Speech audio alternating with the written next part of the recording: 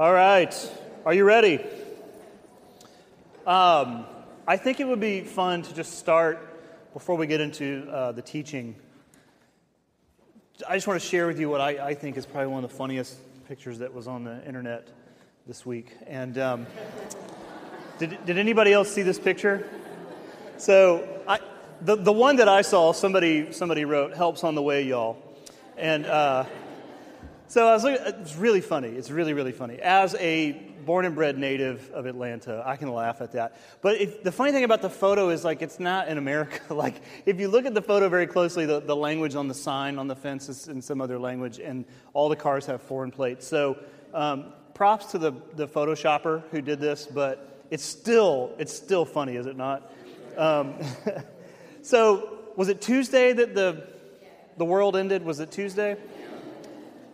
Yeah, Kyle and I were here, and it was around 11:30, and the school system that my son is a part of, the Atlanta Public School System, tweeted out, "We're dismissing at 1:30. It's like, oh, that's cool. So I texted my mom, who picks up my son every day and has our 2-year-old as well, and she picks up all these other kids too from various schools. She's kind of a rogue bus driver with her own business, but. So I said, well, they're dismissing at 1:30, so you might want to. She's like, got it. So she went and got her son, and it took her 3 hours from Sutton Middle School here in Buckhead to get to our condo here in Buckhead. It's crazy. But the funny part of the story is Kyle and I, it was like 11:30, the snow started coming down, and we were like, yay, because we're from the South. And so let's go eat lunch. Let's do it. Let's eat lunch. Let's eat lunch while it's snowing. And we both took our own cars, and we pulled out of the parking lot, and we started to head towards Jason's Deli. And we just sat there. So I texted him on Siri. I didn't really text and drive. That's a lie. I did text and drive, but just wanted you to know that I had the option. But I texted him, and I said, you know what, I'm just going to go home, because we're not going anywhere. And he's like, good call, so we went on home. So 3 hours later, my son gets home. My wife, luckily, rode the train home, so that worked out well. But if you're new to the South, welcome. Like, this is how it works. You know, like the thing about it, though, is it doesn't bother me, you know, because it's just the way it's always been. It's not any different than it was in the 70s when I was a little kid. But at least the rest of the country and their commentary on what was happening here, at least they were nice about it to us, right? At least they were very friendly and loving and merciful about how things were going on down here. Now, I get most of my news from Jon Stewart, which means that the world's kind of funny to me and also a little bit skewed, and yet there's some truth in there too. And he did a whole bit on the whole Atlanta, like 2 inches of snow thing, and 90% of it was really, really funny. But they always do this bit when they start talking about the South, like, for some reason, it always goes to, like, it's not really that we get stuck and the city paralyzes in 2 inches of snow. That's funny enough, but they have to add, like, we're dumb Southerners who are racist and Bible thumping, and this all has to do with the book of Revelation. Like, what? So I'm watching it and I'm laughing, and then I'm not laughing because I'm from here. You know how you do. Like, if you're from Boston, I'm like, let me just tell you something about Boston. You're going to get mad, right? And so I'm just like, what are they talking about? So then I get this thing. I want to do something substantial about this. I want to say something on Facebook. You know, like, you know how you do. It's the only outlet we have. Like, we think we're powerful, but if you really hear what I just said, like, we're totally helpless. You know, I'm going to say something.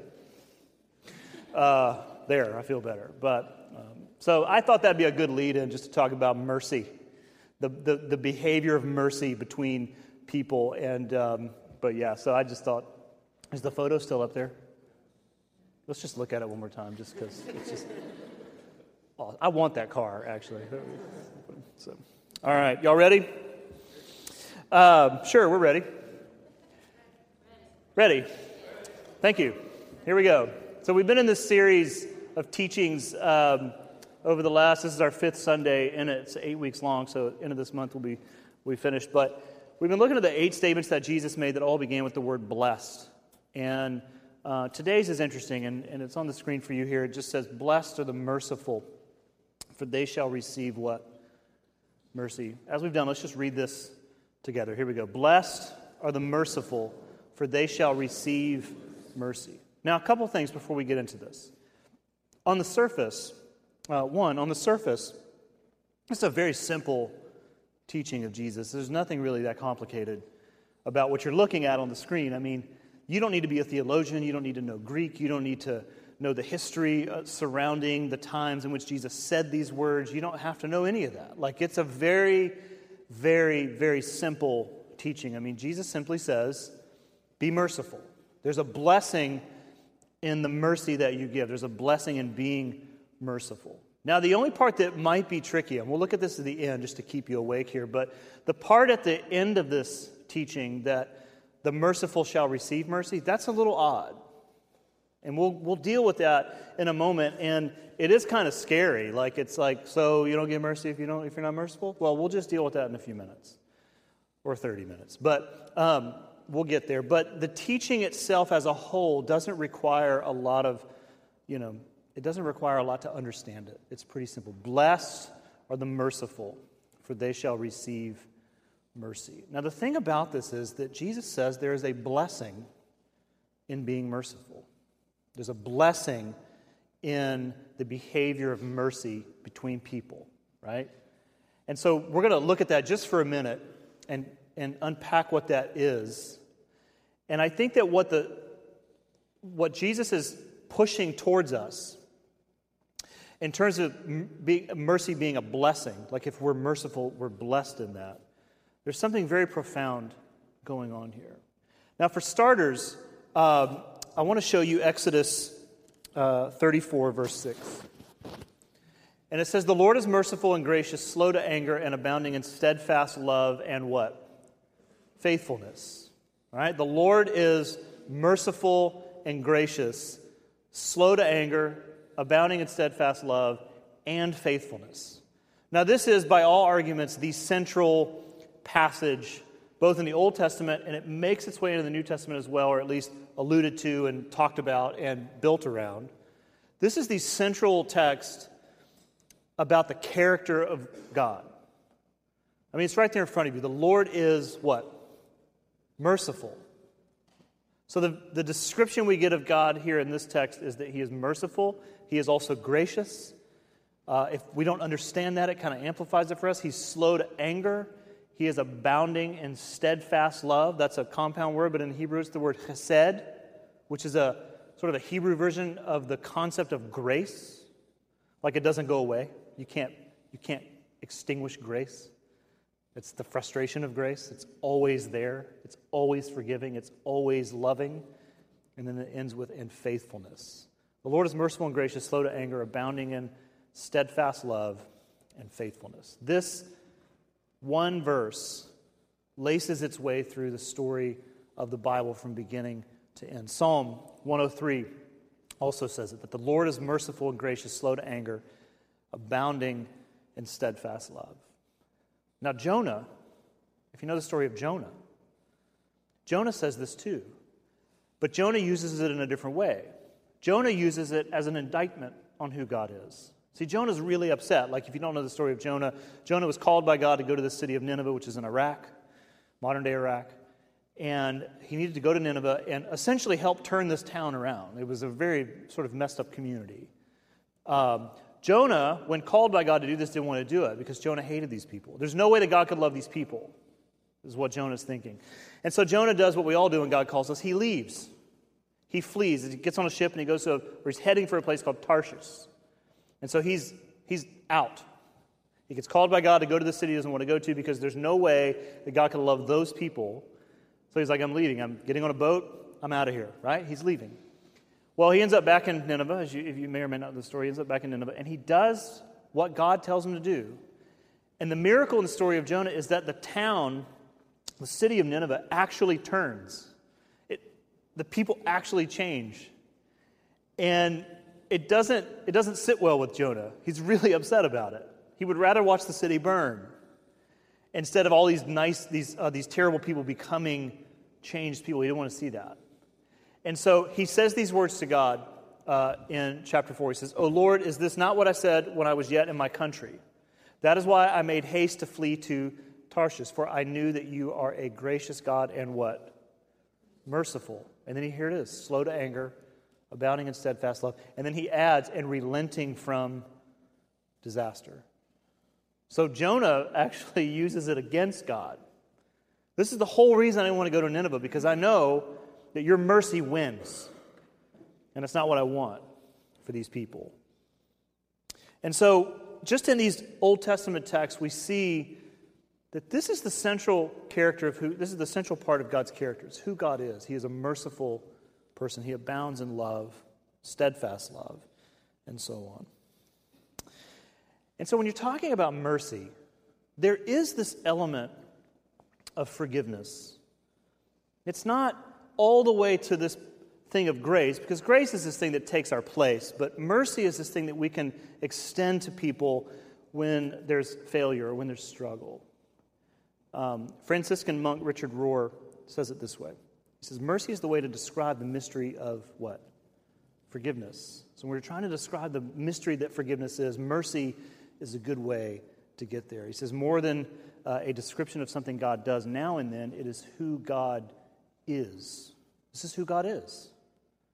Jesus said this, I desire mercy, not sacrifice. It's a very interesting statement. It's from the Old Testament, but it comes on the end of an experience that you may or may not know that happened in Jesus' life. He recruits Matthew to be a disciple, to be one of his students.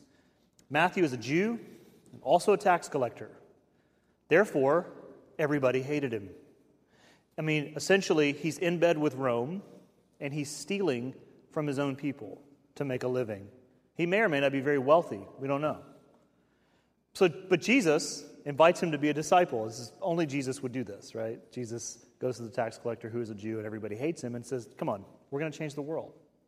And he pulls him onto his team. So Matthew, as a way of saying thanks, throws a party for Jesus and his friends. Who are Matthew's friends? A bunch of other crooked tax collectors. And so they have this get-together, this dinner party. And Jesus gets questioned, why do you eat and drink with tax collectors? And he has a little riff here and there about that. And then he closes with this. He says, go and learn what this means. I desire mercy, not sacrifice. What does this mean? It means that it's very easy for us, if you're a Christian, to get to the point where our Christian beliefs are more important than the actions of mercy that must go along with our beliefs. So it's very easy to fall out of balance. You can go the other way too. You can be like all justice-oriented but no faith, or you can be all faith and no justice, or all faith and no mercy. And when these words were first spoken in the Old Testament, the community of Israel had gotten to this place where it was all about the religious observances, and less about the mercy. And so God becomes angry in the moment and says, look, really, I'd rather see mercy than sacrifice. Because mercy is sort of the outpouring of your faith. Mercy should be the direct result of your faith. Sacrifice, religious observances, worship services, going to church, being in Bible studies, serving on a team, those are all great. But if mercy is not a companion in your relationships, then it's a problem. I would rather see mercy than sacrifice. And so this blessing that Jesus talks about, blessed of the merciful, there's some sort of blessing when mercy leads in all of our relationships with people in our home, in our workplaces, our neighborhoods, our friends, and most importantly, even our enemies. Like when mercy leads in all those relationships, there's some sort of blessing. What does mercy mean? Here's a definition for you, it's sort of a working definition. The word is ilios. Say ilios. It's a great word. Mercy is not the same thing as tolerance or simply being nice. I mean, those are there. I mean, a merciful person tolerates a lot. Okay? A nice person tolerates a lot. But it's not just that. It's not the same thing as that. But mercy is shaped by the acts of love, compassion, and sympathetic grace to those who are what? Struggling. And it should say and or towards those who have failed morally. So when the Bible talks about the mercy of God and also the mercy that we are to give one another. It's one and the same. That God's mercy is on us when we're struggling and suffering. Like He's not, I told you so, I told you so. He's not doing that. And when we have failed morally and spiritually, His mercy is there. Mercy, when the Scriptures talk about mercy and the mercy of God and the mercy between people, it's about these two things primarily. We're showing mercy to those who are in great distress and struggle, but we're also showing mercy to those who have failed morally. So mercy has to do with how we respond to people's struggles, whatever they may be, and how we respond to their spiritual and moral failings. Does that make sense? Now, mercy, the hard thing about this is that mercy is not fair, nor is it cheap, and it's not very natural.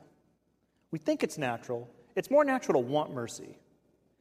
It's less natural for us to give mercy. And so, which is an interesting thing.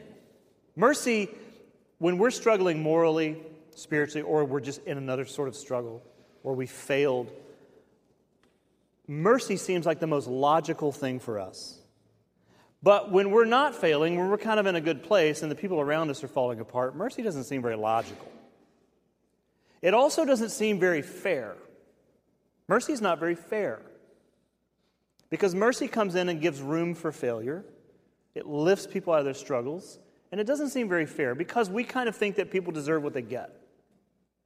And we think that, if we're Christians sometimes, we think that people deserve what God's going to give them. Like, God's going to give them what they deserve. And so we kind of see mercy as well as this thing that feels unfair in real life. And the thing about that is that that's very true. It's not fair. And the thing about fairness is that it's not a biblical value, which is a terrible thing to hear, isn't it? I mean, when you read through the Bible, fairness isn't a thing that is all that much of a concern for God. But mercy and grace, justice, those are concerns of God. But fairness, which is simply everybody gets what they deserve, it's not a biblical value. So it's frustrating. And the Bible's response to our frustration with the fact that fairness isn't a biblical value and that mercy is not very fair considering the circumstances, the Bible's response basically is, I don't care. Mercy is the thing you choose. Mercy is the way to go. And it's not fair, it's not cheap, and it doesn't feel very natural. We'd rather see people get what they deserve. Now, a couple stories to maybe help illustrate this a little bit. In terms of people's struggles and so on, like how do you show mercy or whatever, I was thinking about this the other day. When I was in high school, I went to the national championships in cross country. I know. Things change. That's why I don't go to reunions. But it was really fun. It was hard to get there, and there were three of us that knew each other pretty well, and we got to the national championships, which was really, really cool because all these people from around the country, I mean, this is pre-Facebook, pre-anything. I mean, we just lived life, put quarters in the phone machine, and that's how you did it. But we go to nationals, and there's all these people from all over the country, which was very fun because we're learning about different places, right? And like, there would be the person from Colorado there with the letter jacket that's got the cross-country logo, but also a skier on their jacket. We're like, whoa! Because, down here it's just football, baseball, soccer, the big four, right? There's another one in there somewhere. But that was it. Or like they were from California and they were on the surfing team or whatever, and it was like so cool, for us. And whatever. So that was fun. But the other fun part was that the way it was structured was you got to watch all these races all day long, and ours was kind of in the middle of the day. So we watched all these races happen. And it's the best of the best of the best all there. And each race, maybe hundreds, maybe 300 contestants per race. And the way it worked was they all lined us up about 3 deep all the way across this field. And it was a downhill start. And you had about a quarter of a mile to get to this trail that went into the woods. Really bad planning. Because the gun goes off, and essentially 300 people are like thinking, first one to get to the woods will win this race. Because once you get there, you kind of have an advantage. But if you get left behind in this first part, sorry, dude, right? So the gun would go off, and you would watch, like, people just running like 30 miles an hour, to get to the woods. And we saw 2 or 3 situations where people got trampled. These ambulances would come in and pick up these runners. Because I don't know if you know much about cross country, but the spikes on the shoes, when that goes through your skin, that hurts a little bit. I mean, it's not comfortable. And the gun would go off, and it sounded like horses, and then the dust would clear, and a guy would sit up, and there'd just be blood all over him. It was terrible. And so, as a 16, 17-year-old, we're like, man, that could happen to me. I'm not letting it happen to me. And so it's our turn, right? It's our turn. It's my friend from high school, and this other guy, I can't remember his name, we'll just call him John, but John ran with us at all these other races around town, and we kind of, we knew him enough to where we all stood together. And the gun goes off, and we're running. It's myself, this guy that I made up his name, and then my friend from high school. Well, about halfway down the hill, John starts to fall forward. And we're thinking, that's great, that's one less guy that, I have to beat now, right? But no, he starts to fall, and it was really strange because myself and my friend on the other side of him, we instinctively just grabbed his arms, and we drug him for about 15 feet until he got back up on his feet, right? It was weird because it was like this act of mercy. It was like, what am I thinking? Like, this guy's good. I mean, trip him. Get him out of here, right? But he starts to fall, and we pick him up, and we drag him 15 feet or so, and he gets back on his feet. But there was almost this kind of understood, like, you're going to have to finish just behind me now, right? Because I saved your life, right? You're going to have to let me, get up front, right? But the thing about, and it's just a simple story, but when someone is starting to fail, when we help them with no regard for how that's going to impact us in the end, that's mercy, right? We get to the point where mercy becomes instinctive like that. It is counterintuitive, and it is often to our detriment that we are merciful. Because when we are merciful, people will take advantage of that. But again, the Bible says, I don't care. Mercy is the way you go. Even if it causes you to lose, you be merciful. Now, when it comes to spiritual stuff, I don't know what it is, but just because I do what I do, people feel like they can just tell me things, which is fine. It has become a part of my job that I like.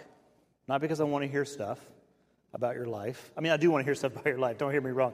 Not because I want to hear about all the difficult things that are going on in your life that I want to see you go through that. But I have had to learn over the last 20 years to learn what it means to be a pastor in those situations. But just because of what I do, I think people just they just tell you what's going on. And it's okay. It shocked me at first. These people would come into your office or whatever, and you've known them. They're older, they're twice your age, and you look up to them and they say, can I shut the door? And you're like, yeah. And then they, and they say, well, this is what's going on. And you're like, oh my gosh. You? That? And you're sort of stuck with this do I trust you? What do I do now? That's really big information. And I think people just feel like they can do that, and that's fine. But sometimes it's funny. And I think I've shared this story before, but I'm just going to do it again because it's perfect for this situation because it just illustrates this. But we had a copy guy, a salesman here. Great job. Right? He's showing us color charts, printing out really amazing things for us. It's like a sideshow. We're like, whoa! We're about to spend money, right? But he's got all this stuff out. But in the course of him being here, he was he doesn't really like his job. He's about 25, so it's really a bad situation. You're just starting, And he didn't like his job, but he's telling us but showing us the copy machine. But there's this part in the meeting where he says, we have to do something. We have to pull up our numbers from the other lease that we have or whatever. I don't even know. But he sits down, and we used to have a couch by there. He sits down on the couch. And he's been here for about 30 minutes or so. And there's this 30 seconds of nothing. Nobody's saying anything. And then he says, so I'm living with my girlfriend. And Lindsay and I look at each other like, what is happening? Like, what is happening, you know? And I don't know if he just felt like, well, since I'm in the building, and my parents have really been on me about this, and there's a little bit of guilt, so I'm just going to tell these guys because they're people of the cloth, you know? And so he tells us this story, like, and we don't even know what to say. We're just like, oh. Me, of course, I'm like, where do you guys live? Like, you like your space, you know, like. So, yeah, I think people I don't know if he left that day and just thought, man, confession is really good for the soul, you know, like, but he doesn't even know me, but he just felt like he could just say that. He had to say that. I don't know. Maybe on the way here, he was like, this is a church. Oh, my gosh, I'm going to have to say something. You know, I don't know if he felt that way or not. But here's the thing, like, it's fine. It doesn't bother us. In fact, it's what we do. But what's interesting when you read the scriptures is that my role in life, the lead pastor of a church in a city, is not even in the Bible. It's a new thing. What is in the Bible are shepherds and elders and servants of the church and just the community itself, but I don't exist in there. I'm an add-on in church history. But what does exist, this is so interesting, what does exist is this phrase describing the church community where Peter says, you are a priesthood of all believers. And what does a priest do?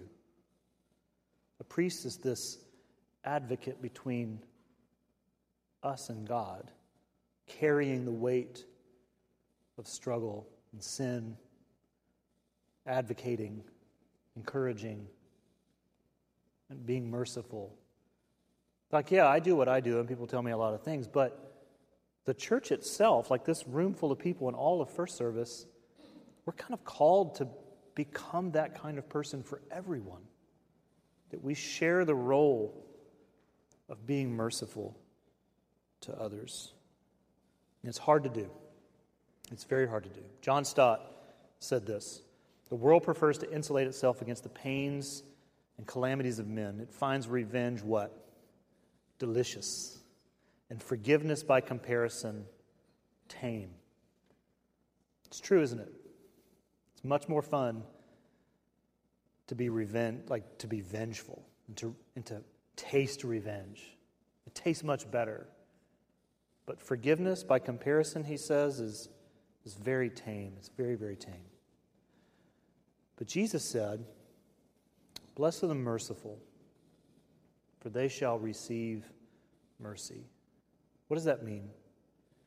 What does it mean that you shall receive mercy if you are merciful? It's very scary. And perhaps there's some fear in this. Perhaps there is a piece of this where we must listen to this in a very sober manner. Like, okay, if I'm not merciful, does that impact God's mercy on me? Or is this about no one else will be merciful to me? For sure. Most people who are overtly unmerciful, they don't receive a lot of mercy, right? And so that may be happening as well in this. Perhaps there is a piece that we should be, again, very sober about. We're thinking about our relationship with God.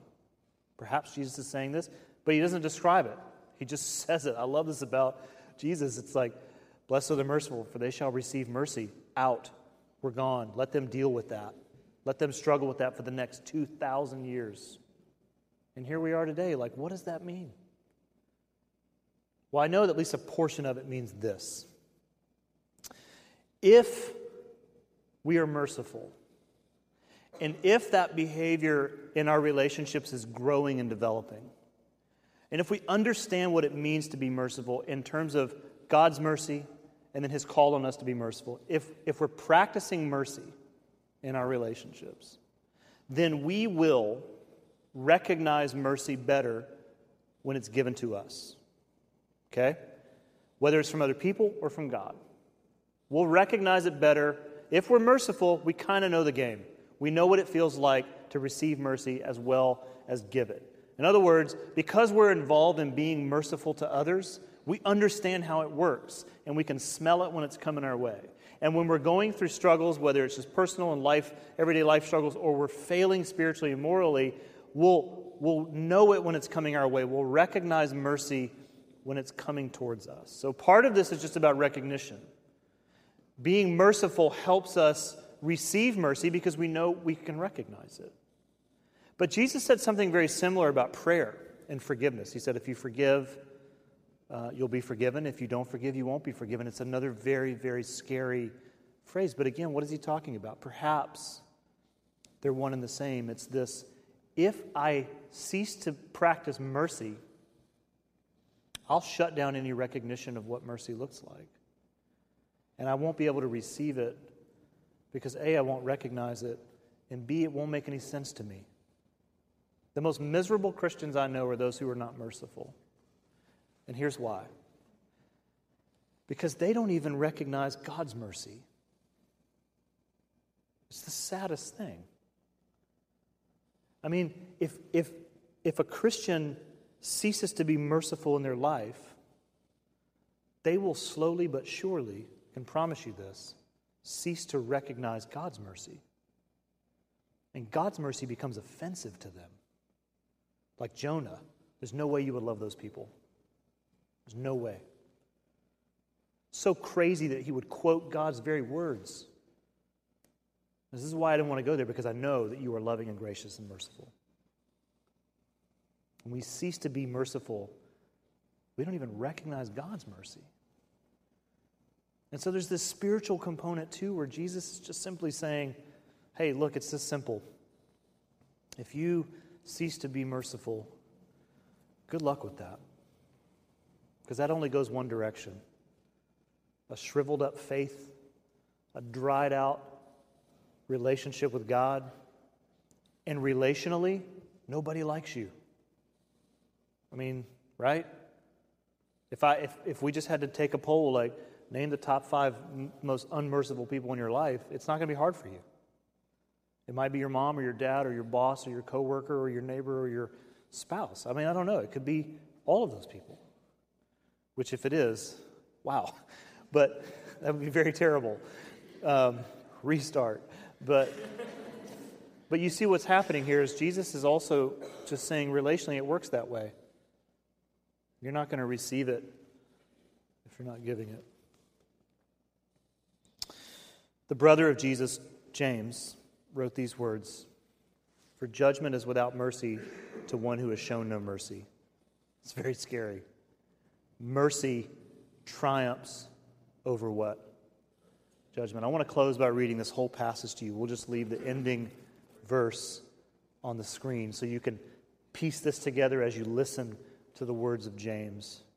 And all of these Beatitudes can find their amplification in James's book, in this New Testament letter. You can just hear each one of these 8 sort of ring out.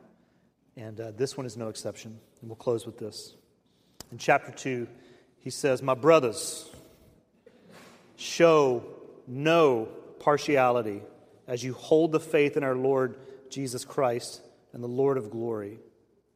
For if a man is wearing a gold ring and fine clothing and he comes into your assembly, and a poor man in shabby clothing also comes in, and you pay attention to the one who is wearing fine clothing, and you say, 'You sit here in a good place,' while you say to the poor man, 'You sit over there, or sit down at my feet,' have you not then made distinctions among yourselves and become judges with evil thoughts? Listen, my beloved brothers. Has not God chosen the poor in the world?" Does this sound familiar? Blessed are the poor in spirit. "Has God not chosen the poor in the world to be rich in faith and heirs of the kingdom, which he has promised to those who love him? But you have dishonored the poor man. Are not the rich the ones who oppress you and the ones who drag you into court? Are they not the ones who blaspheme the honorable name by which you were called? If you really fulfill the loyal law found in Scripture, which is, 'You shall love your neighbor as yourself,' you are doing well. But if you show partiality, you are committing sin and convicted by the law as transgressors." It gets heavy right here. Hang on. "For whoever keeps the whole law but fails in one point has become accountable to all of it." As if to say, you're messed up too. This is essentially what he's saying. We're all We're all kind of in need of mercy. For he who has said, do not commit adultery, also said, do not murder. If you do not commit adultery, but you do murder, you have become a transgressor of the law. So speak and so act as those who are to be judged under the law of liberty, for judgment without mercy to the one who has shown no mercy. Mercy triumphs over judgment. Jesus hung on the cross, disarmed, not fighting back, because mercy triumphs over judgment. As we take communion just now, in just a moment, when you eat the bread and you drink the juice, you're reminded that mercy triumphs over judgment. That's an amen, by the way. Because you don't want judgment to triumph over mercy. That's terrible. But mercy wins over judgment. So as you take the bread and the juice today, remember that. I'm going to pray, and then when I'm finished praying, you can make your way to one of the 4 tables in the room. The bread and the juice is there, and you can take it there. You can take it back to your seat, and we'll sing a song at the end. Let me pray for you, and then you can make your way to one of the 4 tables. God, thank you for this teaching, and God, help us to be merciful as a church family, as individuals who make up this church family.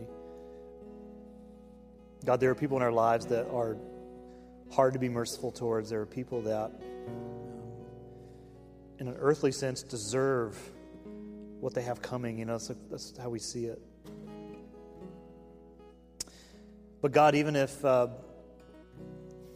it's a detriment, you're calling us to be merciful. And in doing so, we learn just a little bit about your grace and mercy, and how hard that must have been for Jesus to hang on the cross, disarmed, quiet, willingly. And so, Father, as we take the bread and the juice in just a few minutes, I pray that you encourage us with this truth that mercy wins over judgment. It triumphs. Help us to get through the week with that truth, but help us to want to do that in the lives of others too. So I pray that you bless the bread and the juice in this time as a congregation, as we take part in this ancient tradition together. And it's in your name that we pray. Amen.